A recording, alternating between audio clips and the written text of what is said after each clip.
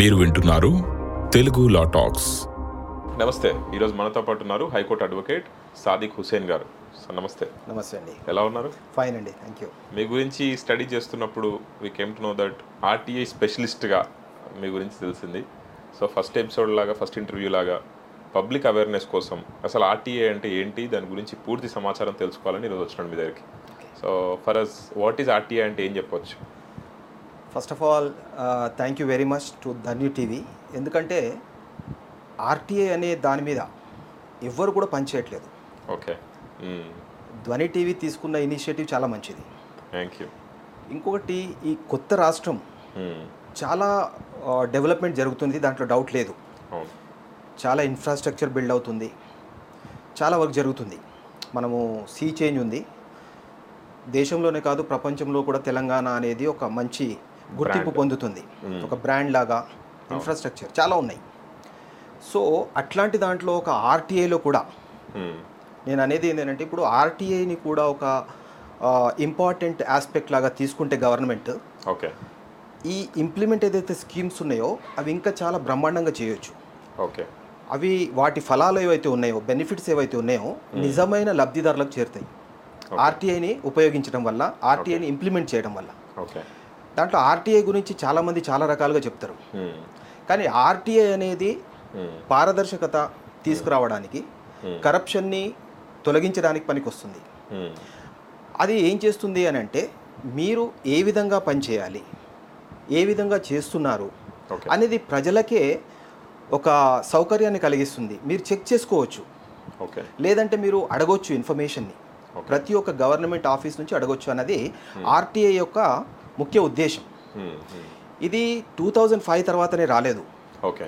అదే చాలా మంది యాక్ట్ 2005లో వచ్చింది కాబట్టి, 2005 తర్వాత కాంగ్రెస్ పీరియడ్లో ఉన్నప్పుడు వచ్చింది కాబట్టి, ఇప్పటికీ కాంగ్రెస్ చాలా చోట్ల చెప్పుకుంటుంది ఆర్టీఐ లాంటి గొప్ప చట్టాలని మా ప్రభుత్వం తీసుకొచ్చింది అని.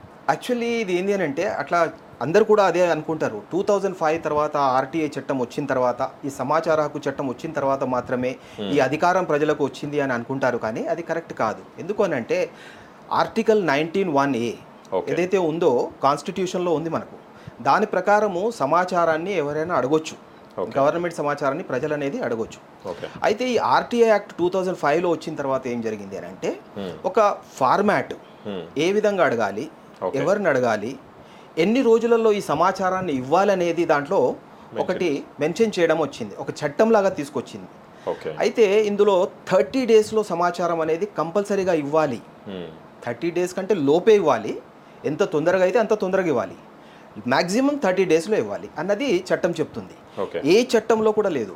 ఒకసారి ఒక ఆడిటర్, ఫేమస్ ఆడిటర్ ఏమన్నారనంటే, ఆడిట్లో కూడా మేము ఒక క్వెరీ అడిగినప్పుడు as a part of audit ఎన్ని రోజులు వాళ్ళు సమాధానం చెప్పాలనేది లేదు. కానీ ఆర్టీఐ చట్టంలో మాత్రము ఒక టైం లిమిట్ని ఫిక్స్ చేశారు. అది ఒక యూనిక్ ఆస్పెక్ట్, ఫీచర్ అని చెప్పొచ్చు. దాన్నే యూనిక్ చేస్తుంది. అది 30 డేస్ అనేది ఏంది, నార్మల్ సిచ్యువేషన్స్లలో. ఒకవేళ లైఫ్ అండ్ లిబర్టీకి సంబంధించింది అనుకోండి, మీరు 48 అవర్స్లోనే ఆ ఇన్ఫర్మేషన్ వాళ్ళకి ఇవ్వాలనేది ఈ ఆర్టీఐ చట్టం చెప్తుంది. సో ఇది చాలా ఇంపార్టెంట్ యాక్ట్.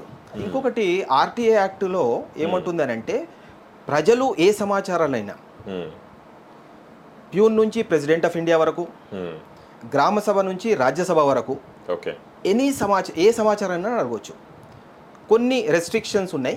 అది సెక్యూరిటీకి సంబంధించి, పర్సనల్ ఇన్ఫర్మేషన్కి సంబంధించింది కాకుండా మిగతా ఏ సమాచారాన్ని అయినా కూడా, ఏ సమాచారాన్ని అయితే మీరు పార్లమెంట్కి నిరాకరించలేరో ఆ సమాచారాన్ని మీరు ప్రజలకు ఇవ్వాలని చట్టం చెప్తుంది.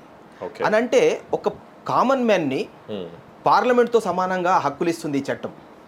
సో మీరు ఏదైతే సమాచారాన్ని పార్లమెంట్కు రిజెక్ట్ చేయలేరో, నిరాకరించలేరో, ఆ సమాచారాన్ని మీరు ప్రజలకు కూడా నిరాకరించకూడదు అనేది ఆర్టీఐ యాక్ట్ చెప్తుంది. ఓకే. ఓకే. అసలు ఒక లేమన్ ఆర్టీఐ అప్లికేషన్ చేయాలంటే what is the process? Beautiful question అండి. యాక్చువల్లీ మన భారతదేశంలో India lives in rural areas. 80 to 90% of the people live in rural areas. వాళ్ళకి చదువు రాదు, చాలా మందికి చదువు రాదు. చదువు వచ్చినా కూడా వేరియస్ లాంగ్వేజెస్. ఈ ప్రాబ్లమ్స్ అన్నిటిని పెట్టుకొని వాళ్ళు ఈ యాక్ట్ని రూపొందించేటప్పుడు ఏం చేశారని అంటే, ఒకవేళ మనం ఏదో ఫార్మాట్ పెడితే, లేకపోతే ఇట్లా రాసిస్తే ఈ లాంగ్వేజ్లోనే అడిగితే ఇస్తామని అంటే ఇబ్బందులు వస్తాయి. ఈ చట్టం యొక్క ఉపయోగం ఏమి ఉండదని ఏ ఫార్మాట్ పెట్టలేదు. ఓకే. వైట్ పేపర్ మీద ఏ లాంగ్వేజ్ మీకు వస్తే ఆ లాంగ్వేజ్లో రాసి ఇవ్వచ్చు. ఇంకో క్వశ్చన్ ఏంటంటే అసలు నాకు రాయడం చదవడం రాదు, ఓకే, అప్పుడు నేనేం చేయాలి అని అంటే చట్టం ఏం చెప్తుందనంటే మీరు వెళ్ళి పబ్లిక్ ఇన్ఫర్మేషన్ ఆఫీసర్ దగ్గరికి వెళ్ళి ఓరల్గా చెప్పొచ్చు, నాకు ఈ సమాచారం కావాలి మీరు రాసుకోండి, ఆ తర్వాత నేను సంతకం పెడతాను లేకపోతే వేలి ముద్ర పెడతాను, ఆ తర్వాత మీరు ఇవ్వాలి. అంటే ఇలాంటి బ్రహ్మాండమైన చట్టం ఇది. ఎందుకంటే అన్నీ మనకు ఎట్లాంటి సిచ్యువేషన్స్ ప్రివేల్ అవుతుంది ఇండియాలో, లిటరసీ ఎట్లా ఉంది, రూరల్ బ్యాక్గ్రౌండ్ ఎట్లా ఉంది, మన సిస్టమ్స్ ఎట్లా ఉన్నాయి, అవన్నీ ఇప్పుడు మైండ్ సెట్ ఎట్లా ఉంది అని అంటే ఓల్డ్ మైండ్ సిస్టమ్ బ్రిటిష్ కాలం నాటిది. ఏంటంటే నేను రాజుని, నేను రాజరికంలో అంతే, నేను రాజుని అనుకుంటున్నాడు. యాక్చువల్లీ ఏంటంటే పబ్లిక్ సర్వెంట్స్ అంటాం మనం, గవర్నమెంట్ ఎంప్లాయీస్ అనము, పబ్లిక్ సర్వెంట్స్. దాంట్లోనే ఉంది పబ్లిక్కి సర్వ్ చేయడానికి ఉన్న సర్వెంట్స్. సో ఈ సిటిజన్స్కి ఇంత ఇంపార్టెన్స్ ఎందుకు ఇచ్చింది ఈ యాక్ట్ అని అంటే మన కాన్స్టిట్యూషన్లోనే మనం తీసుకుంటే we the people of India అని స్టార్ట్ అవుతుంది. మనమే కాన్స్టిట్యూషన్ని రాసుకున్నాము, రచించింది ఒక టీం ఉంది, led by doctor Bhimrao Ambedkar garu. కానీ ఆ కమిటీని కూడా కాన్స్టిట్యూట్ చేసింది మనమే, ప్రజలే. ఆ తర్వాత వాళ్ళు రాసిన తర్వాత యాక్సెప్ట్ చేసింది మనమే, అడాప్ట్ చేసింది మనమే. ఓకే, సో ప్రజలకు ఇచ్చుకున్నారు అడాప్ట్ చేసేసి. So we the people of India అని అంటే who are we? The basic question is we are the sovereign owners of this country. ప్రతి ఒక్కరు, చిన్న పిల్లడి నుంచి, ఇప్పుడు పుట్టిన పిల్లవాడి నుంచి ఇప్పుడు చనిపోయే మనిషి వరకు, ముసలాయన వరకు ప్రతి ఒక్కరు ఓనర్స్. ఎందుకు ఓనర్స్? వాళ్ళు పుట్టినప్పటి నుంచి చనిపోయే వరకు ఏదో విధంగా మనం ట్యాక్సులు చెల్లిస్తున్నాం. ట్యాక్స్లలో ఎప్పుడు కూడా గొప్ప పేద, చిన్న పెద్ద లింగ భేదం కూడా ఉండదు, మేలా ఫీమేలా అని. ట్యాక్స్లు అన్నీ, ఇప్పుడు మీరు పెట్రోల్ బంప్కి వెళ్తారు, పెట్రోల్ బంప్కి వెళ్తే ఇన్నోవాలో కానీ లేకపోతే బిఎండబ్ల్యూలో వచ్చిన వాళ్ళకి కూడా అదే ట్యాక్స్, అదే రేటు, రిక్షా తొక్కేవాడికి కూడా అదే ట్యాక్స్. అంటే ట్యాక్స్లు అనేవి ప్రతి ఒక్కరి దగ్గర irrespective of their status, irrespective of their this thing, ప్రతి ఒక్కరికి సేమ్, అక్కడ డిస్క్రిమినేషన్ లేదు. సో ప్రతి ఒక్కరికి కూడా అందుకే irrespective of their status in the society ఈ ఆర్టీఐ యాక్ట్ కూడా ఏమంటే కరెక్ట్ ఈక్వల్ రైట్స్ ఇచ్చింది. ఓకే, మీకు ట్యాక్సెస్లో డిస్క్రిమినేషన్ ఉండదు, ఓట్లో డిస్క్రిమినేషన్ ఉండదు, అదేవిధంగా రైట్స్లో కూడా డిస్క్రిమినేషన్ ఉండకూడదు అనేది ఈ చట్టం. Okay, what is the time period? ఒకవేళ ఒక అప్లికెంట్ ఆర్టీఐ కన్సర్న్ ఆఫీస్కి అప్లై చేసుకున్న తర్వాత ఎన్ని రోజులు వేచి చూడాలి ఆయన? యాక్చువల్గా ఆర్టీఐ చట్టం ఏం చెప్తుందనంటే as soon as possible. Okay, as soon as possible, but not later than 30 days. Maximum cap 30 days. చాలా మంది ఏం చేస్తారంటే 30 days వరకు వెయిట్ చేస్తారు. 30 days టైం ఉంది కదా, తప్పు అది. 30 days టైం అనేది కాదు, ఎంత తొందరగా అయితే అంత తొందరగా ఇన్ఫర్మేషన్ ఇవ్వాలనేది చట్టం చెప్తుంది. కానీ మ్యాక్సిమం లిమిట్ 30 days అని పెట్టింది. ఓకే, సో ఒకవేళ 30 daysలో ఇవ్వకపోతే ఏం చేయాలి? ఇంకొకటి ఏంటంటే ఫర్ ఎగ్జాంపుల్ మీరు నన్ను ఒక సమాచారం అడిగారు, అదొక 100 పేజీలు ఉంది. 100 పేజీల సమాచారాన్ని ఇవ్వాలని అంటే చట్టం ప్రకారం ఏంటంటే ఒక పేజీకి ₹2 చొప్పున నేను కట్టాలి డబ్బులు. ఓకే, డబ్బులు కట్టిన తర్వాత జిరాక్స్ ఛార్జెస్, ప్రింటింగ్ ఛార్జెస్ అవన్నీ నేను ఇవ్వాలి. అయితే ఒకవేళ మీరు ఇచ్చే సమాచారం 30 రోజులు దాటిన తర్వాత ఇస్తుంటే ఓకే, ఎన్ని పేజీలు ఉన్నా కూడా అది ఫ్రీగా ఇవ్వాలి. ఎన్ని పేజీలు ఉన్నా కూడా ఫ్రీగా ఇవ్వాలి, అదొకటైంది. తర్వాత 30 రోజులలో ఇవ్వకపోతే it will be considered as deemed refusal. చట్టం ప్రకారం మీరు నిరాకరించినట్టుగా వాళ్ళు భావిస్తారు, కన్సిడర్ చేసిన తర్వాత ఫస్ట్ అప్పీల్ అని ఉంటుంది. ఓకే, 30 రోజుల తర్వాత ఫస్ట్ అప్పీల్ ఉంటుంది. ఫస్ట్ అప్పీల్ ఏంటి అని అంటే ఫర్ ఎగ్జాంపుల్ ఉదాహరణ చెప్పాలంటే ఒక ఎంఆర్ఓ ఉన్నారు, ఎంఆర్ఓని మీరు అడిగారు సమాచారం, ఎంఆర్ఓ గారు సమాచారం 30 రోజులలో ఇవ్వలేదు. అప్పుడు మీరు 30 రోజులు దాటిన తర్వాత ఆర్డీఓ గారికి, ఆయన పై అధికారి, సో ఒక్కొక్క డిపార్ట్మెంట్లో అందులో ఉంటుంది అన్నట్టు ఎవరు అప్పీలేట్ అధికారి అని. అయితే ఈ ఆర్టీఐ యాక్ట్లోని సెక్షన్ 5 ఏం చెప్తుందనంటే ప్రతి ఒక్క ఆఫీస్ బయట ఒక బోర్డు పెట్టాలి. ఏమని? దాంట్లో పబ్లిక్ ఇన్ఫర్మేషన్ ఆఫీసర్ డీటెయిల్స్, ఆయన పేరు, ఆయన హోదా, ఆయన ఫోన్ నంబర్, తర్వాత అప్పీలేట్ అధికారి పేరు, హోదా, ఆయన ఫోన్ నంబర్. ఇది బోర్డు కంపల్సరీగా మ్యాండేటరీ, ప్రతి ఒక్క ఆఫీస్ బయట పెట్టాలి ఇది. ఓకే. అప్పుడు ప్రజలకు తెలుస్తుంది, ఓకే ఫస్ట్ అప్పీల్ ఇది ఆర్టీఐ ఇవ్వకపోతే, ఇన్ఫర్మేషన్ ఇవ్వకపోతే ఈయన పై అధికారి ఈయనకు చేయాలి. సో ఇది ఫస్ట్ అప్పీల్. అక్కడ కూడా మీకు రాలేదు, లేదా మీకు సమాచారం ఇచ్చిన తర్వాత కూడా అది మీరు సాటిస్ఫై కాలేదు, ఇన్కంప్లీట్ అయింది, లేదా మిస్లీడింగ్ ఉంది, లేకపోతే అట్లాంటి సమాచారం ఇచ్చినప్పుడు మీరు దాంతో సాటిస్ఫై కాకపోతే సెకండ్ అప్పీల్ చేయొచ్చు. ఓకే. సెకండ్ అప్పీల్ ఒకవేళ స్టేట్ గవర్నమెంట్కి సంబంధించింది అయితే స్టేట్ ఇన్ఫర్మేషన్ కమిషన్. ఓకే. మన హైదరాబాద్లో మన ఇక్కడ ఎంజే మార్కెట్ దగ్గర ఉంది. అదే సెంట్రల్ గవర్నమెంట్ అయితే ఢిల్లీలో ఉంది, central information commission. Okay. So మనకు ఈ స్టేట్కి సెంట్రల్కి ఒకటి డిఫరెన్స్ ఏముంది అని అంటే, సెంట్రల్ గవర్నమెంట్లో మీరు ఆన్లైన్ ఆర్టీఐ అప్లికేషన్ చేసుకోవచ్చు, కానీ స్టేట్ గవర్నమెంట్లో ఇంతవరకు ఆన్లైన్ అనేది లేదు. ఏ స్టేట్ లేదా? చాలా స్టేట్స్లో ఉంది, తెలంగాణలో లేదు, ఏపీలో కూడా లేదు, తెలంగాణలో కూడా లేదు. ఇక్కడ నేనేమనుకుంటున్నానంటే పర్సనల్ వ్యూ, మనం తెలంగాణ చాలా రంగాలలో చాలా బ్రహ్మాండంగా పనిచేస్తుంది, డిజిటల్ దాంట్లో కూడా బ్రహ్మాండంగా ఉంది, సాఫ్ట్వేర్ హబ్ అని చెప్తున్నాం మనం ఒక లీడ్ తీసుకొని ఈ ఆర్టీఐ యాక్ట్ని కూడా ఆన్లైన్ చేస్తే ఒక రోల్ మోడల్ లాగా మనం అయ్యే ఛాన్సెస్ ఉన్నాయి. సో నేను డెఫినెట్గా అనుకుంటాను టీఆర్ఎస్ గవర్నమెంట్, ఇప్పుడు బీఆర్ఎస్ గవర్నమెంట్ డెఫినెట్గా దీన్ని కూడా కన్సిడర్ చేసి ఈ ఆర్టీఐ యాక్ట్ని కూడా ఆన్లైన్ చేస్తుంది అని నేను అనుకుంటున్నాను. ఎందుకంటే వాళ్ళకు మెయిన్ ప్రాజెక్ట్స్ ముందు తీసుకుంటున్నారు కనిపిస్తుంది, ఎందుకంటే ఇన్ఫ్రాస్ట్రక్చర్ మెయిన్ ఉంది. సో వాటి మీద కాన్సన్ట్రేట్ చేస్తున్నారు first. So as a part of that దీన్ని కూడా ఒక ఆర్టీఐని కూడా తీసుకొస్తే వీళ్ళు ఎన్నైతే కష్టపడుతున్నారో, ఎన్నైతే ప్రాజెక్ట్స్ తీసుకొస్తున్నారో అవి ఇంకా బ్రహ్మాండంగా ఇంప్లిమెంట్ అయ్యే ఛాన్సెస్ ఉన్నాయి. ఎందుకంటే కరప్షన్ తగ్గినప్పుడు మీకు కరెక్ట్గా బెనిఫిట్స్ ఎవరికి చేరాలో వాళ్ళకి చేరుకున్నప్పుడు గవర్నమెంట్కి కూడా మంచి పేరు వస్తుంది, ఆ స్కీమ్స్ కూడా మంచిగా చేరుతాయి. లేదని అంటే కొంతమందికే వెళ్తుంటాయి, ప్రతి ఒక్క స్కీమ్ ఒక సర్టన్ పీపుల్కే వెళ్తుంటాయి, ఎవరైతే ఇన్ఫ్లుయెన్షియల్ ఉన్నారో లేకపోతే ఎవరికైతే లీడర్స్ చుట్టూ తిరుగుతారో వాళ్ళకి మాత్రమే తిరుగుతాయి. అదే మీరు ట్రాన్స్పరెన్సీ తీసుకొస్తే ఎవరికి వెళ్ళాలో వాళ్ళకి వెళ్తే అప్పుడు ఈజీగా అవుతుంది, ఇంకా పబ్లిక్లో మంచి పేరు వస్తుంది, గవర్నమెంట్కి కూడా మంచి పేరు వస్తుంది. అందుకే నేనేమంటానంటే ఆర్టీఐ యాక్ట్ని నెగిటివ్గా చూడకుండా ఆర్టీఐ యాక్ట్ను కింది నుంచి చేయండి. ఇప్పుడు గ్రామ సభ, గ్రామ పంచాయతీలు, ఎంఆర్ఓ ఆఫీసులు, ఇట్లాంటి ఆఫీసుల నుంచి తీసుకురండి. సో అక్కడి నుంచి 100% బాటమ్ నుంచి అప్కు తీసుకొస్తే instead of bottom down, so down నుంచి మీరు తీసుకెళ్ళండి, గ్రౌండ్ లెవెల్ నుంచి తీసుకోండి. ఎందుకంటే మనకు చాలామంది ఇప్పుడు ఎవరైతే ప్రజలు ఉన్నారో, సాధారణ ప్రజలు ఎవరైతే ఉన్నారో, ఎవరైతే సఫరింగ్ అవుతున్నారో వాళ్ళందరూ కూడా సాధారణ ప్రజలు గ్రామాలలో ఉన్నారు. సో ఈ ఆర్టీఐ యాక్ట్ అక్కడ నుంచి ఇంప్లిమెంట్ చేసుకుంటూ వస్తే so it will give lot of good results. గ్రామ స్థాయిలో ఉన్నటువంటి ప్రజలు అంటే ఒక గ్రామ పంచాయతీ లెవెల్లో ఉండేటువంటి ప్రజలకి ఆర్టీఐ ఏ రకంగా ఉపయోగపడుతుంది అంటే, ఆర్టీఐ యాక్చువల్లీ ప్రతి ఒక్కరికి ఉపయోగపడుతుందండి. ఎందుకంటే ఇప్పుడు గ్రామ స్థాయిలో ఒకరు ఒక స్కీమ్ వచ్చింది, ఆ స్కీమ్ కోసం అప్లై చేసుకున్నాడు ఆయన. ఆ స్కీమ్ వచ్చిందా లేదా అని తెలుసుకోవాలంటే ఆర్టీఐ ఒక మంచి సాధనం.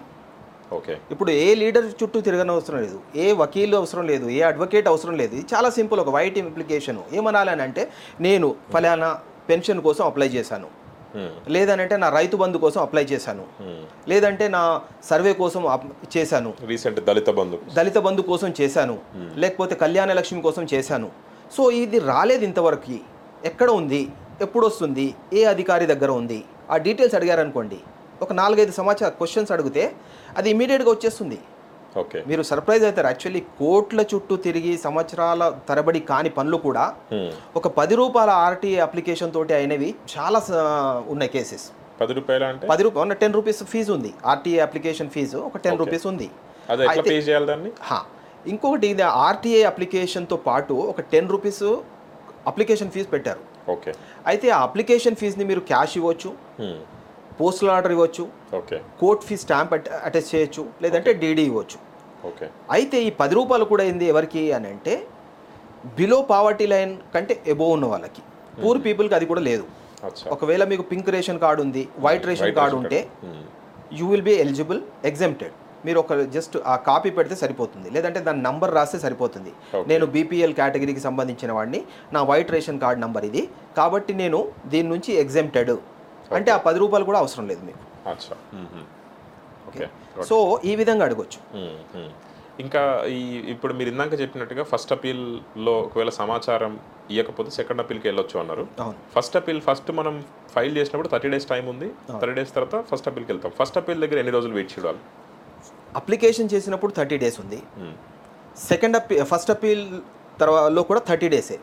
30 days అక్కడ నుంచి కూడా సమాచారం రాకపోతే డైరెక్ట్గా మీరు వెళ్ళిపోవచ్చు.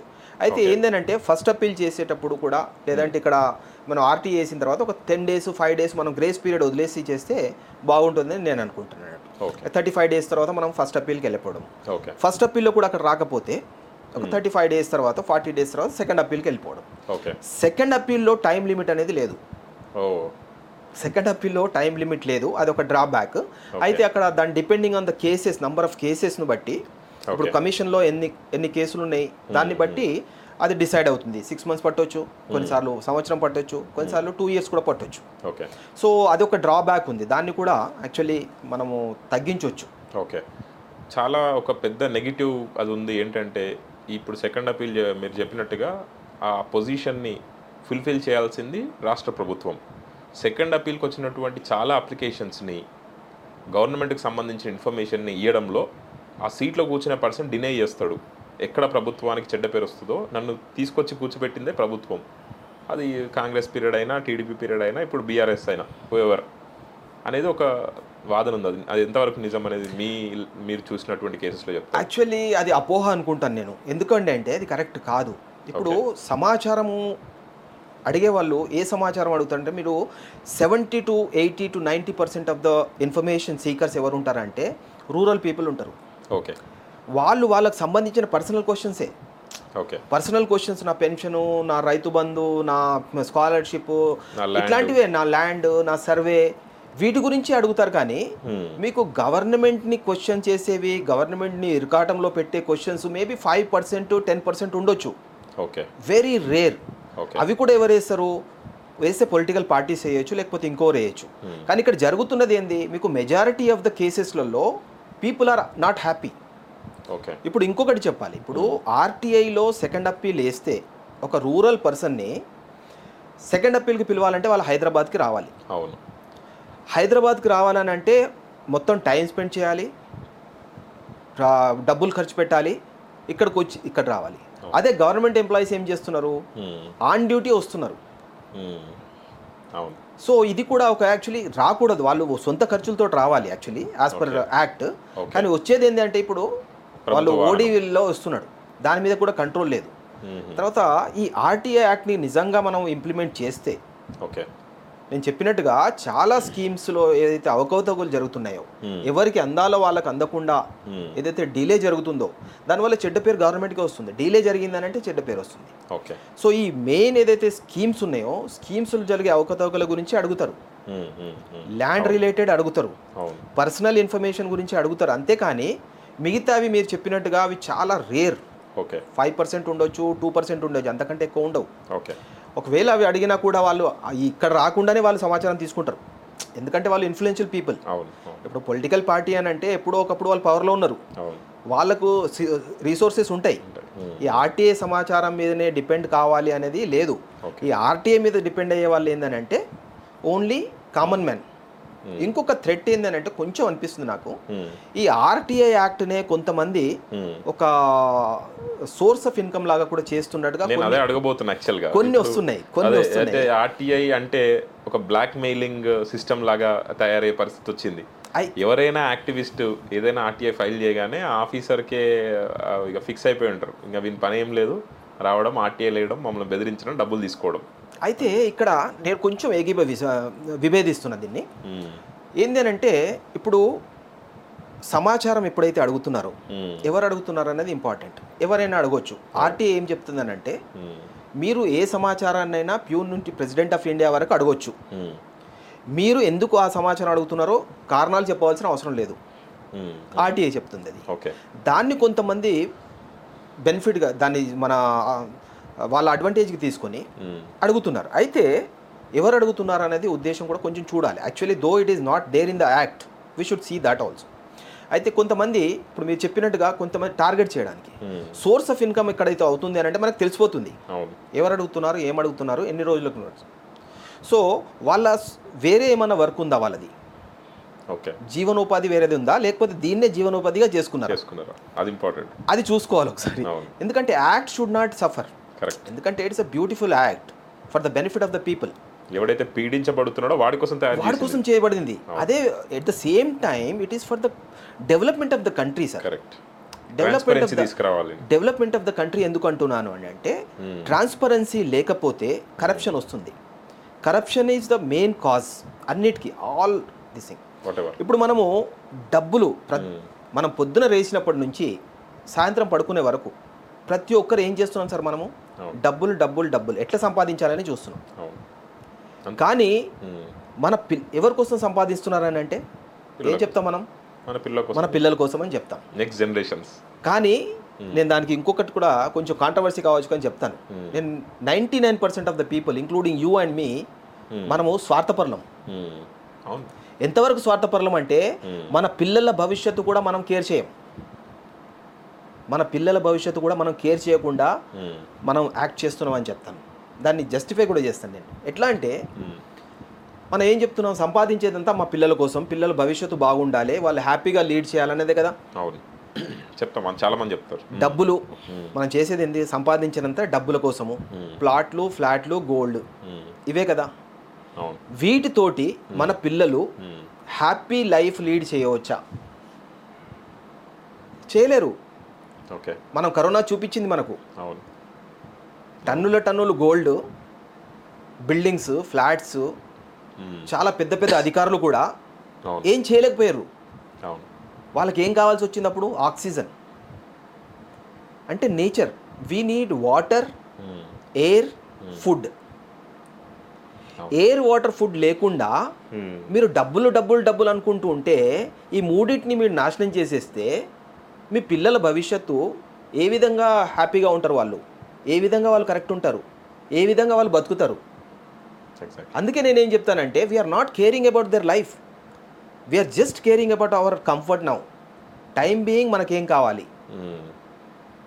ఇప్పుడు మన ఫ్యూచర్, మనం పాస్ట్ చూసుకుంటే మన తాతలు ముత్తాతలు వాళ్ళు ఎంత హెల్తీగా ఉండేవాళ్ళు. ఇప్పుడు మనము ప్రతిసారి ఇప్పుడు మనం చూస్తూనే ఉన్నాము 40, 35, 25 హార్ట్ అటాక్స్. స్కూల్ పిల్లలు, కాలేజ్ పిల్లలకు ఎందుకు వస్తుంది ఇది? This is all because of the corruption, because of the pollution, because of the pesticides, poison what we're eating. All this is because of the corruption. ఈ కరప్షన్ని పోవాలంటే మీరు ట్రాన్స్పరెన్సీ తీసుకోవాలి. అంటే ఒక్కటేసారి తగ్గిపోతుందా, ఒకటిసారి ఆగిపోతుందా అది కాదు, but it will gradually it will. మీరు ట్రాన్స్పరెన్సీని తీసుకురాకపోతే you are saving actually a corrupt person. ఇప్పుడు ఇంకొకటి, ఇప్పుడు మీరు నా ఫ్రెండ్ అనుకోండి, నా ఫ్రెండ్ మీరు, అయితే మీరు గాలిలో ఏదైనా విషం కలిపేశారు, ఆ గాలి మీకు వెళ్తుంది, నాకు వస్తుంది, ప్రతి ఒక్కరికి వెళ్తుంది. అంటే మీరు కలిపారు కాబట్టి మీకు కాకుండా, మీకు ఎఫెక్ట్ కాకుండా నాకే చేయదు కదా. అదేవిధంగా మీరు వాటర్ని పొల్యూట్ చేసినా, ఫుడ్ను పొల్యూట్ చేసినా, ఎయిర్ని పొల్యూట్ చేసినా, ఎవరు పొల్యూట్ చేసినా this is going to effect everybody. Everybody. Corruption is also same. Corruption కూడా ప్రతి ఒక్కరిని, irrespective of his power, his wealth, it is going to effect him and his family.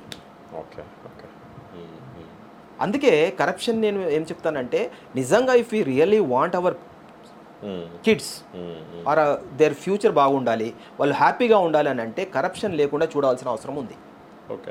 ఇంకోటి, ప్రతి ఒక్కరు, నాకు చాలాసార్లు అనిపిస్తుంటుంది, ప్రతి ఒక్కరు ఏంది కరప్షన్ గురించి మాట్లాడతారు. మీడియా ఏం మాట్లాడుతుందండి? కరప్షన్ గురించి మాట్లాడుతుంది, మిస్యూజ్ ఆఫ్ పవర్ గురించి మాట్లాడుతుంది. ప్రతి ఒక్క leader corruption, misuse of power. ఏ ఒక్క లీడర్ కానీ, ఏ ఒక్క ఛానల్ కానీ ఆర్టీఐ చట్టాన్ని ఇంప్లిమెంట్ చేయండి అని అడుగుతుందా? ఎప్పుడన్నా చూసారా ఏదైనా ఛానల్ని కానీ, ఏదైనా లీడర్ని కానీ, ఇర్రెస్పెక్టివ్ ఆఫ్ ఎనీ పార్టీ? ఇంతమంది పాదయాత్రలు చేస్తున్నారు. ఎక్కడైనా ప్రజలకి ఈ సమాచార హక్కు చట్టం ఉన్నది, మీరు దీన్ని ఉపయోగించుకోండి, ఇది ఇంత బ్రహ్మాండమైన చట్టము, దీన్ని ఇంప్లిమెంట్ చేయండి అని ఎవరన్నా అడిగేటప్పుడు ఎవరన్నా చూసారా మీరు? ఎందుకు అడగరు? అంటే అది చాలా పవర్ఫుల్ చట్టం అని తెలుసు. ఒకవేళ దాని పవరు ప్రజలకు తెలిసి ఆ చట్టం నిజంగా ఇంప్లిమెంట్ అయితే లీడర్ల అవసరం ఉండదు. ఫ్యూచర్ ఇబ్బంది అవుతుంది కదా లీడర్. ఫ్యూచర్ ఇబ్బంది అవుతుంది. ఇప్పుడు ఏం లీడర్లు వీళ్ళకి ఏం కావాలి? ఫాలోవర్స్ కావాలి, ఓట్లు కావాలి. ప్రజల్ని ఎంపవర్ చేయాలనేది లేదు. అందుకే ప్రస్తుతం చూసుకుంటున్నారు వాళ్ళు. They are not caring about their future, their kids future కానివ్వండి, నేషన్ కానివ్వండి, సొసైటీ కానే కాదు వాళ్ళది target. Okay, their present, their comfort. Okay, అందుకే నేను ప్రతి ఒక్క లీడర్ ఎవరైతే ప్రజల్లోకి వెళ్తున్నారో I'm not finding fault them, వెళ్ళనివ్వండి. యాక్చువల్లీ ప్రశ్నించే వాళ్ళు కూడా ఉండాలి. హెల్దీ క్రిటిసిజం అనేది మస్ట్. ఓకే, క్రిటిసిజం కూడా ఇప్పుడు ఎట్లా అయిపోతుంది అని అంటే కొంతమంది లీడర్స్ని, కొంతమంది కొన్ని పార్టీస్ని, పార్టీలకు అతీతంగా లీడర్లకు అతీతంగా మాట్లాడుతున్నాను నేను. వాళ్ళు ఎట్లా చేస్తారంటే, నేను ఒక పార్టీని అభిమానిస్తున్నానంటే ఆ లీడర్ ఏం చేసినా నేను కరెక్ట్ అని చెప్తున్నాను. అది కరెక్ట్ కాదు. ఎందుకు కరెక్ట్ కాదు అని అంటే, ఇప్పుడు ఒక ఫ్యామిలీని తీసుకోండి. ఒక ఫ్యామిలీని తీసుకున్నప్పుడు ఫాదర్, మదర్, సన్, ఆ తర్వాత డాటర్ ఉన్నారనుకోండి. ఫ్యామిలీలో ఈ నలుగురిలో ఎవరు తప్పు చేసినా సన్ చెప్తాడు కదా. ఒకవేళ ఫాదర్ తప్పు చేస్తే నాన్న ఇది కరెక్ట్ కాదు, లేకపోతే అన్న తప్పు చేస్తే చెల్లె అన్న ఇది కరెక్ట్ కాదు చెప్తాం కదా మనము. అంటే మన ఓన్ బ్లడ్ రిలేషన్స్లోనే మనం చెప్తున్నాం తప్పు చేసినప్పుడు తప్పు ఇది కరెక్ట్ కాదేమో అని. అట్లాంటిది ఒక లీడర్, ఒక పార్టీ తప్పు చేసినప్పుడు ఇది తప్పు అని ఎందుకు చెప్పలేకపోతున్నాం? చెప్పాలి. అప్పుడే వాళ్ళు కరెక్ట్ చేసుకుంటారు, అప్పుడే డెవలప్మెంట్ వస్తుంది, అప్పుడే దేశం బాగుపడుతుంది, డెవలప్మెంట్ వస్తుంది. అంతవరకు ఇద్దరి దగ్గర ఉండాలి. ఇప్పుడు చెప్పినంత మాత్రాన పైన లీడర్ ఏంద్ర నువ్వు నాకే చెప్పేంత పెద్దవైనవా అని అనే బ్యాచ్ ఉంటే, అంటే అది ఎప్పటి వరకు అంటారు అని అంటే, ప్రతి ఒక్కరు అడిగారు అనుకోండి, దే విల్ చేంజ్. ఇప్పుడు ఇంకొకటి, మీరు ఊర్లలో ఎప్పుడైనా వెళ్ళండి, మీరు బయట తీసుకోండి, ఎవరన్నా వాళ్ళది క్యాండిడ్ ఉంటుంది, ఫ్రాంక్ ఉంటుంది ఒపీనియన్. ఎందుకంటే దే డోంట్ కేర్, వాళ్ళకి ఏమో, they have nothing to lose. Correct. ఇప్పుడు ఎవడన్నా దాని చిన్న పదవో లేకపోతే వాడు బిజినెస్ ఉంటే వాడు ఆలోచించుకోవాలి, నాకేమన్నా అటాక్ అవుతుందేమో, నా మీద ఏమన్నా అవుతుందేమో, నా మీద రేడ్ అవుతుందేమో. కానీ కామన్ మ్యాన్కి ఏముంటుంది? అందుకే మీకు మంచి ఒపీనియన్ వస్తుంది, క్యాండిడ్ ఒపీనియన్ వస్తుంది. కరెక్ట్. బ్రహ్మాండమైన ఒపీనియన్స్, బ్రహ్మాండమైన ఫీడ్బ్యాక్ వస్తుంది. సో ఈ కామన్ మెన్ కూడా they should keep asking questions. Okay, asking questions అంతే. Okay, coming back to RTI again. ఒకవేళ సెకండ్ అపీల్లో కనుక లాంగ్ టైమ్స్ ఇన్ఫర్మేషన్ ఇవ్వకపోతే ఏం చేయొచ్చు? సెకండ్ అపీల్లో actually there is no as such ఇప్పటివరకు అయితే ఏం ప్రొవిజన్ లేదు. కాకపోతే ఏంటంటే we can approach high court saying that ఒక రిట్ వేసేసి మనం ఆర్టీఐ వేసాము.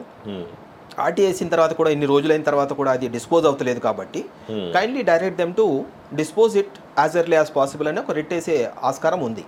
రిట్ వేసుకొని దాన్ని ఫైల్ తొందరగా వచ్చినట్టు అంతే. డైరెక్షన్ పిటిషన్ వేసుకోవాలి. డైరెక్షన్ పిటిషన్ వేసేసుకొని direct the commission to dispose my application. Okay, okay. రీసెంట్గా నాకు తెలిసిన విషయం ఏంటంటే, ఇప్పుడు సెకండ్ అపీల్కి ఇవ్వడానికి అసలు కమిషనరే లేరని చాలా రోజుల నుంచి. ఏంటి అసలు ఆ విషయం ఏంటి, ఏం జరుగుతుంది? యాక్చువల్లీ నేను ఇంతకుముందు చెప్పినట్టుగానే తెలంగాణ స్టేట్ అనేది కొత్త స్టేట్. అవును. ఈ స్టేట్లో పాలసీస్ బ్రహ్మాండంగా ఉన్నాయి, ఇన్ఫ్రాస్ట్రక్చర్ బ్రహ్మాండంగా ఉంది, విజన్ బాగుంది స్టేట్ కోసము, ప్రతి ఒక్కటి బాగా నడుస్తుంది. అట్లాంటప్పుడు ఈ స్కీమ్స్ కూడా బాగున్నాయి. ఇంప్లిమెంటేషన్ కావాలని అంటే మీకు ఒక మానిటరింగ్ మెషినరీ కావాలి, which is RTA act. Okay. ఈ ఆర్టీఏ యాక్ట్లో ఒక మంచి పర్సన్స్ని కూర్చున్నబెట్టి ఆ ఆర్టీఏ యాక్ట్ని ఆన్లైన్ చేసి కమిషనర్స్ని అపాయింట్ చేసి, అంటే కమిషనర్స్ని కూడా అపాయింట్మెంట్లో కూడా చాలా క్రిటిసిజమ్స్ ఉన్నాయి, విమర్శలు ఉన్నాయి. అంటే నాలెడ్జ్ లేని వాళ్ళను, ఎప్పుడు ఆర్టీఏలో పనిచేయని వాళ్ళను, ఆ తర్వాత పార్టీలో పనిచేసిన వాళ్ళను. సో యాక్చువల్లీ ఆర్టీఏ ఏమంటుందని అంటే, పార్టీలలో పనిచేసిన వాళ్ళను, రాజకీయ బ్యాక్గ్రౌండ్ ఉన్న వాళ్ళను కమిషనర్స్గా నియమించొద్దు అనేసి చట్టం చెప్తుంది. అదేవిధంగా మన సుప్రీంకోర్టు కూడా ఒక జడ్జిమెంట్ ఇచ్చింది, 4-5 కమిషనర్స్ని కూడా తీసేశారు పొలిటికల్ బ్యాక్గ్రౌండ్ నుంచి అపాయింట్ చేసినందుకు. సో అలా కాకుండా ఇప్పుడు చాలా ఉన్నాయి సార్. ఇప్పుడు నామినేటెడ్ పొజిషన్స్ ఇవ్వాలంటే మీకు చాలా పొజిషన్స్ ఉన్నాయి, చాలా సంస్థలు ఉన్నాయి. ఆర్టీఐ కమిషన్ అట్లీస్ట్ ఒక మంచి కమిషనర్స్ని వేసేసి అది ట్రాన్స్పరెంట్గా పనిచేసేటట్టు, ఆర్టీఐ యాక్ట్ ఇంప్లిమెంట్ అయ్యేటట్టు చూసుకుంటే ఇట్ విల్ బి వండర్ఫుల్. ఇంకొకటి ఏంటి అని అంటే, ఈ ఆన్లైన్ హియరింగ్స్ కూడా చేయాలి. ఇప్పుడు ఈ కోర్ట్స్ ద్వారా సుప్రీంకోర్టు కానివ్వండి, లోవర్ కోర్ట్స్, హై కోర్ట్స్ కూడా ఏమంటున్నాయి అని అంటే, కోర్ట్స్లు ఆన్లైన్ చేయొచ్చు, వర్చువల్ హియరింగ్స్ చేయొచ్చు. ఇప్పుడు మీరు ఎక్కడో ఉన్నారు, రూరల్ ఏరియాలో, ఆదిలాబాద్లోనో ఇంకెక్కడో ఉన్నారు, అక్కడి నుంచి ఆల్ ద వే హైదరాబాద్కి వచ్చే కంటే ఆన్లైన్ ఫెసిలిటీ ఉంది. ఇప్పుడు ప్రతి ఒక్క మండల ఆఫీస్లో ఉంది, ప్రతి ఒక్క ఎంఆర్ఓ ఆఫీస్లో ఉంది, కలెక్టరేట్లో ఉంది. సో అక్కడి నుంచి వాళ్ళు అక్కడ రావచ్చు, ఇక్కడ ఎట్లాగ ఉంది ఇన్ఫ్రాస్ట్రక్చర్. సో ఆన్లైన్ హియరింగ్ జరిగితే తొందరగా కూడా అయిపోతాయి, ట్రాన్స్పరెన్సీ కూడా వస్తుంది, ఈ తర్వాత ఈ డెవలప్మెంట్ కూడా చాలా బాగా జరుగుతుందని నేను అనుకుంటున్నాను. ఇంకోటి మీరు చెప్పినట్టుగా ఏంటంటే కమిషనర్స్ నాకు తెలిసి ఫిబ్రవరిలో మొత్తం టర్మ్ అయిపోయింది అందరిది. ఓకే. సో అక్కడ ఒక్క కమిషనర్ కూడా లేరు ఇప్పుడు ప్రస్తుతము. ఏం లేదు, జస్ట్ వస్తాయి అక్కడ ఫైల్ చేస్తారు, పెండింగ్ ఉంటాయి అవన్నీ. సో ఫైల్ అప్ అయిపోతాయి. సో ఏంటంటే అది ఇదైపోతుంది, అది డిఫంక్ట్ అయిపోయి అక్కడ పని అంతా పేరుకుపోతుంది. ఇంకా ఇప్పటికీ ఆల్రెడీ డిలే అవుతుందంటే ఇంకా డిలేస్ అవుతాయి. సో ఆ డిలే కావద్దు అని అనుకుంటే ఏంటంటే ఈ ప్రాసెస్ని కంప్లీట్గా చేసేసి ఫాస్ట్గా చేసి ఎఫిషియెంట్ అండ్ ఆనెస్ట్ పర్సన్స్ని కమిషనర్స్గా అపాయింట్ చేస్తే సో ఈ ఆర్టీఐ యాక్ట్ చట్టం అనేది ఇంప్లిమెంట్ కరెక్ట్గా జరిగితే we're actually not only implementing the RTI act, we're also doing better to the society కానివ్వండి, గవర్నమెంట్కి కూడా. మీ స్కీమ్స్ కూడా ఇంప్లిమెంట్ అవుతాయి, మీ పని కూడా ప్రజల వరకు వెళ్తుంది. అది ఖచ్చితంగా వెళ్ళాలి అని అంటే ఆర్టీఐ యాక్టే ఉపయోగపడుతుంది మీకు. సో ఆర్టీఐ యాక్ట్ని నెగటివ్గా కాకుండా దాన్ని పాజిటివ్గా చూసి పాజిటివ్గా ప్రొజెక్ట్ చేస్తే అవుతుంది. ఎవరైతే దాన్ని తీసుకోవాలో ఇన్ఫర్మేషన్ వాళ్ళకి ఎట్లా అందుతుంది, వాళ్ళ కమిషన్ వరకు వెళ్ళనవసరం లేదు. ఇంతకుముందు చెప్పినట్టుగా పొలిటీషియన్స్కి కానివ్వండి, వేరే పొలిటికల్ పార్టీస్కి కానివ్వండి, they will have their own sources of information. So వాళ్ళు అక్కడి నుంచి తీసుకుంటారు. ఓన్లీ ఇదంతా కామన్ మ్యాన్ కోసమే. కాబట్టి దీన్ని ట్రాన్స్పరెంట్గా చేసి ఆన్లైన్ చేసేస్తే బాగుంటుంది. ఇంకోటి సుప్రీంకోర్టులో కూడా ఒక కేసు పడింది, దాని ప్రకారం కూడా ప్రతి ఒక్క స్టేట్ ఆర్టీఐ యాక్ట్ని ఆన్లైన్ చేయాలని ఉంది, అప్లికేషన్ ప్రాసెస్ని కూడా. అది మన తెలంగాణ స్టేట్లో ఇంతవరకు జరగలేదు. జరిగినట్టుగా ఒకసారి 2 సార్లు న్యూస్ వచ్చింది, కానీ ఇంతవరకు ఆర్టీఐ యాక్ట్ అనేది ఆన్లైన్ కాలేదు. ఆర్టీఐ అప్లికేషన్ని ఆర్టీఐ యాక్ట్ని ఆన్లైన్ చేయడం అనేది చాలా చిన్న issue for a state like Telangana, which is doing wonderful in IT technology. So దీన్ని బ్రహ్మాండంగా చేయొచ్చు. We can be a role model to for other states, వాళ్ళకంటే బెటర్ చేయొచ్చు. సో అది కానివ్వండి, లేకపోతే ఈ కోడ్ సిస్టమ్ కానివ్వండి, వీటిని బ్రహ్మాండంగా చేయొచ్చు. ఇప్పుడు కేసీఆర్ గారు ఏం చేస్తున్నారు, ఇంటిగ్రేటెడ్ కలెక్టరేట్స్ కడుతున్నారు, సెక్రటేరియట్, బ్రహ్మాండంగా ఇన్ఫ్రాస్ట్రక్చర్ కడుతున్నారు. దీన్ని కూడా ఒకవేళ ఆర్టీఐని కూడా అదేవిధంగా చేస్తే, ఇంటిగ్రేట్ చేస్తే అన్నిటినీ ఆఫీసెస్ని, so it will give wonderful results. Okay. ఎవరైనా లేమ్యాన్ వెళ్ళి ఏదైనా ఆర్టీఐ ఫైల్ చేస్తే ఆ అధికారులు కక్ష కడతారు, మమ్మల్ని ఫ్యూచర్లో ఇబ్బంది పెడతారనే భయం కొంతమందిలో ఉంటుంది, వాళ్ళ గురించి ఏం చెప్తారు? యాక్చువల్లీ మీరు ఇంతకుముందు కూడా ఒకటి అడిగారు, బ్లాక్మెయిల్ చేస్తున్నారు అనేది ఒకటి, ఆ తర్వాత ఈ క్వశ్చన్స్ రెండింటిని కొంచెం కలిపి నేను సమాధానం చెప్తాను. బ్లాక్మెయిల్ ఎప్పుడు చేయొచ్చు అంటే అన్లెస్ వాడు తప్పు చేస్తే, మీరు బ్లాక్ ఉంటేనే వాళ్ళు బ్లాక్మెయిల్ చేస్తారు, ఫస్ట్ క్వశ్చన్. ఇంకోటి ఇది ఉంది, ఇప్పుడు కొంతమంది ఏంటంటే అధికారులు అడిగినప్పుడు సమాచారము వాళ్ళని టార్గెట్ చేస్తున్నారు, కామన్ మెన్ కాబట్టి వాళ్ళు ఎక్స్పోజ్ అవుతారు. ఆయన అడిగిన సమాచారం ఎట్లా ఉంటుందంటే సింపుల్ క్వశ్చన్స్ ఉంటాయి. నేను పెన్షన్ కోసము అప్లికేషన్ ఫలానా రోజు పెట్టాను, ఇప్పుడు అది ఏ అధికారి దగ్గర పెండింగ్ ఉంది, ఆయన పేరు, ఆ తర్వాత ఇప్పటి వరకు ఏ అధికారి దాని మీద పనిచేశారు, ఎన్ని రోజులలో కంప్లీట్ అవుతుంది, నార్మల్గా సిటిజన్ చార్టర్ ప్రకారము ఇది ఎన్ని రోజులలో కంప్లీట్ కావాలి.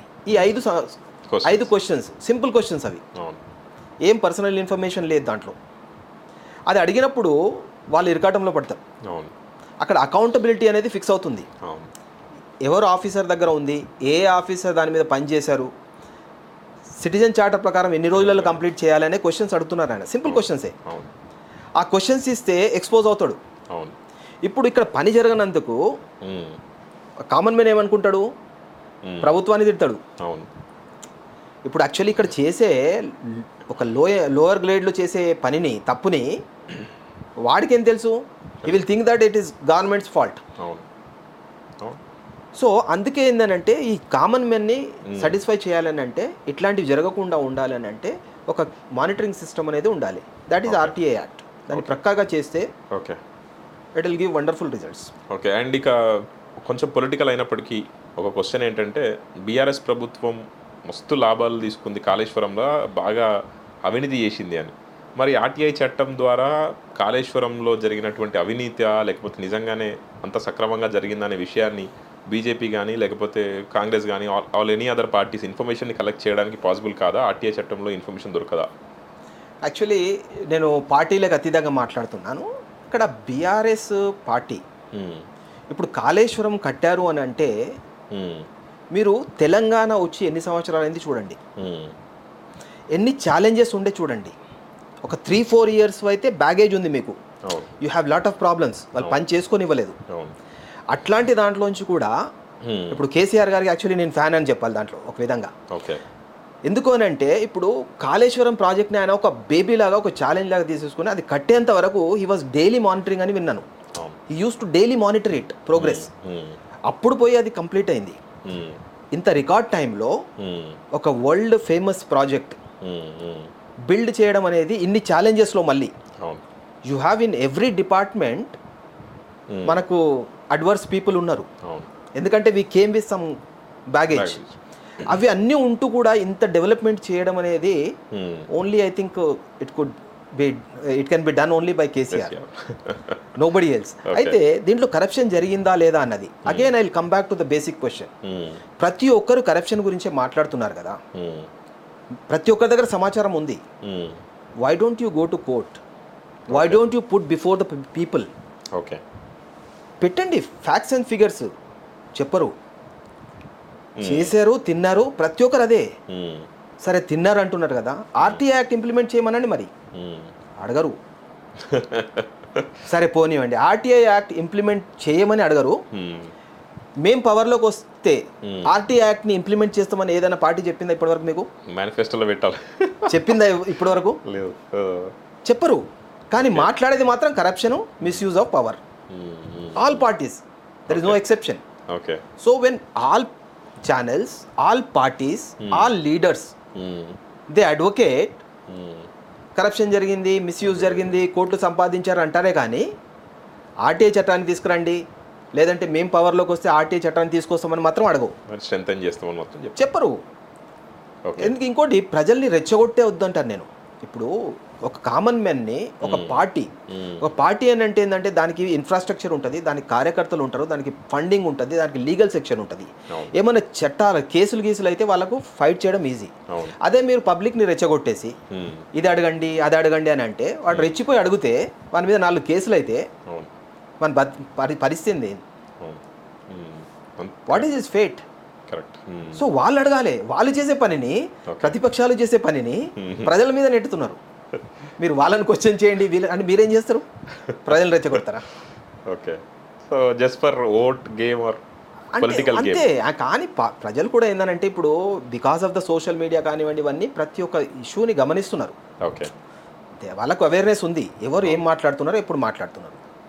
ఇప్పుడు మీరు పొద్దున ఒకటి మాట్లాడి సాయంత్రం ఒకటి మాట్లాడి నెక్స్ట్ డే మళ్ళీ ఇంకోటి మాట్లాడితే, నేను చెప్పాను కదా 80% of the people are in rural people ఉన్నారు. They can just make it like this. వాళ్ళకి తెలిసిపోతుంది ఏంది అన్నది. So nobody can fool them. Central గవర్నమెంట్కి సంబంధించినటువంటి చాలా ఆర్టీ అప్లికేషన్స్ ఏదో ఒక సెక్షన్ రీజన్ చూపించి రిజెక్ట్ చేస్తున్నారు అనేది ఒక కంప్లైంట్ ఉంది. ఏ సెక్షన్లో ఎక్కువగా వీళ్ళు అంటే ఎటువంటి సమాచారాన్ని డిస్క్లోజ్ చేయడానికి ఒప్పుకోరు, కొన్ని ఇన్ఫర్మేషన్ ఇవ్వడానికి అవకాశం ఉన్నా కూడా ఏదో ఒక సెక్షన్ కారణం చెప్పి దాన్ని రిజెక్ట్ చేస్తున్నారు అనేది ఒక కంప్లైంట్. యాక్చువల్లీ సెంట్రల్ గవర్నమెంట్ కానివ్వండి, స్టేట్ గవర్నమెంట్ కానివ్వండి, సమాచారం అంటే సమాచారం.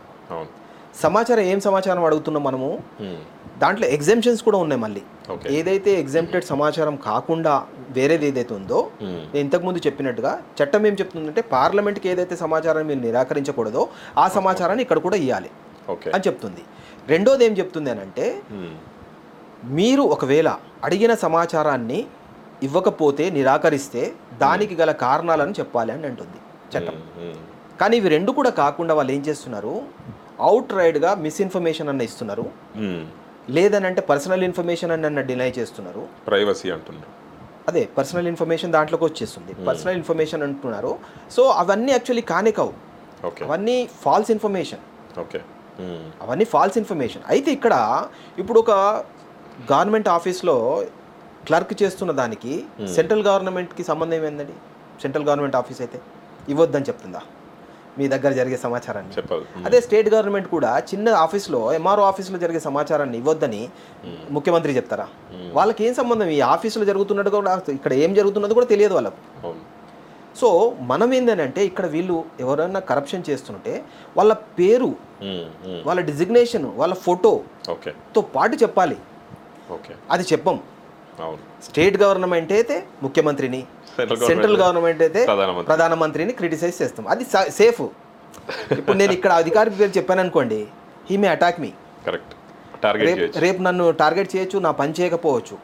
ముఖ్యమంత్రిని ప్రధానమంత్రిని చేశారనుకోండి, సేఫ్. వాళ్ళు రారు, నేను ఎవరో తెలియదు. సో ప్రజలు కూడా ఏంటంటే సేఫ్ ప్లే చేస్తారు. నేను అందుకే అంటాను, ఎప్పుడైనా కరప్షన్ జరిగిందంటే అధికారి పేరు, అధికారి ఫోటో, ఎక్కడుంటాడు, ఏం కరప్షన్ చేస్తున్నాడో చెప్పండి. కేస్ టు కేస్ ఎక్కడ డిలే అయిందో చెప్పండి. Okay. Don't blame the party or blame the society or blame the minister or the chief minister or the prime minister. No, they have nothing to do with this whatever happening in the ground level. Correct.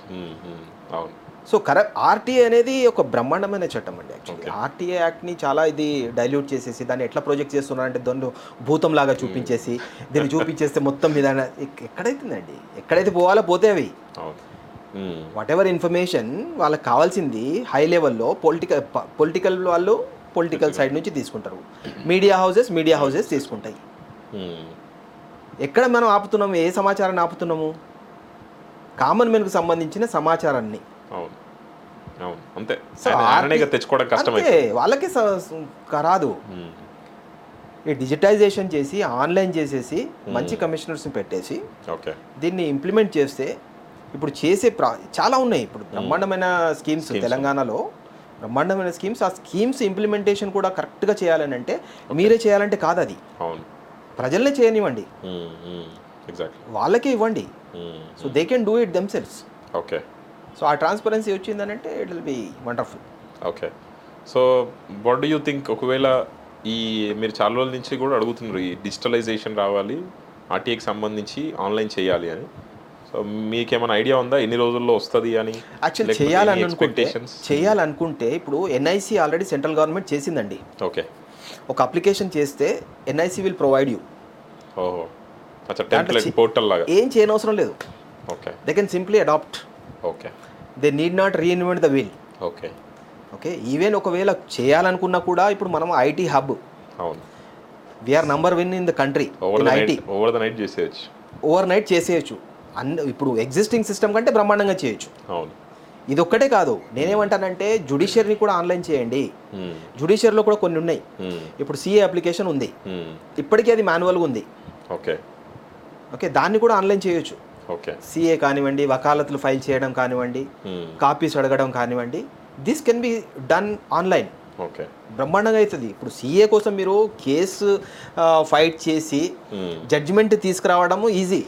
ఒక CA కోసం application వేసి మీరు CA తీసుకోవాలని అంటే మీకు చుక్కలు కనిపిస్తాయి.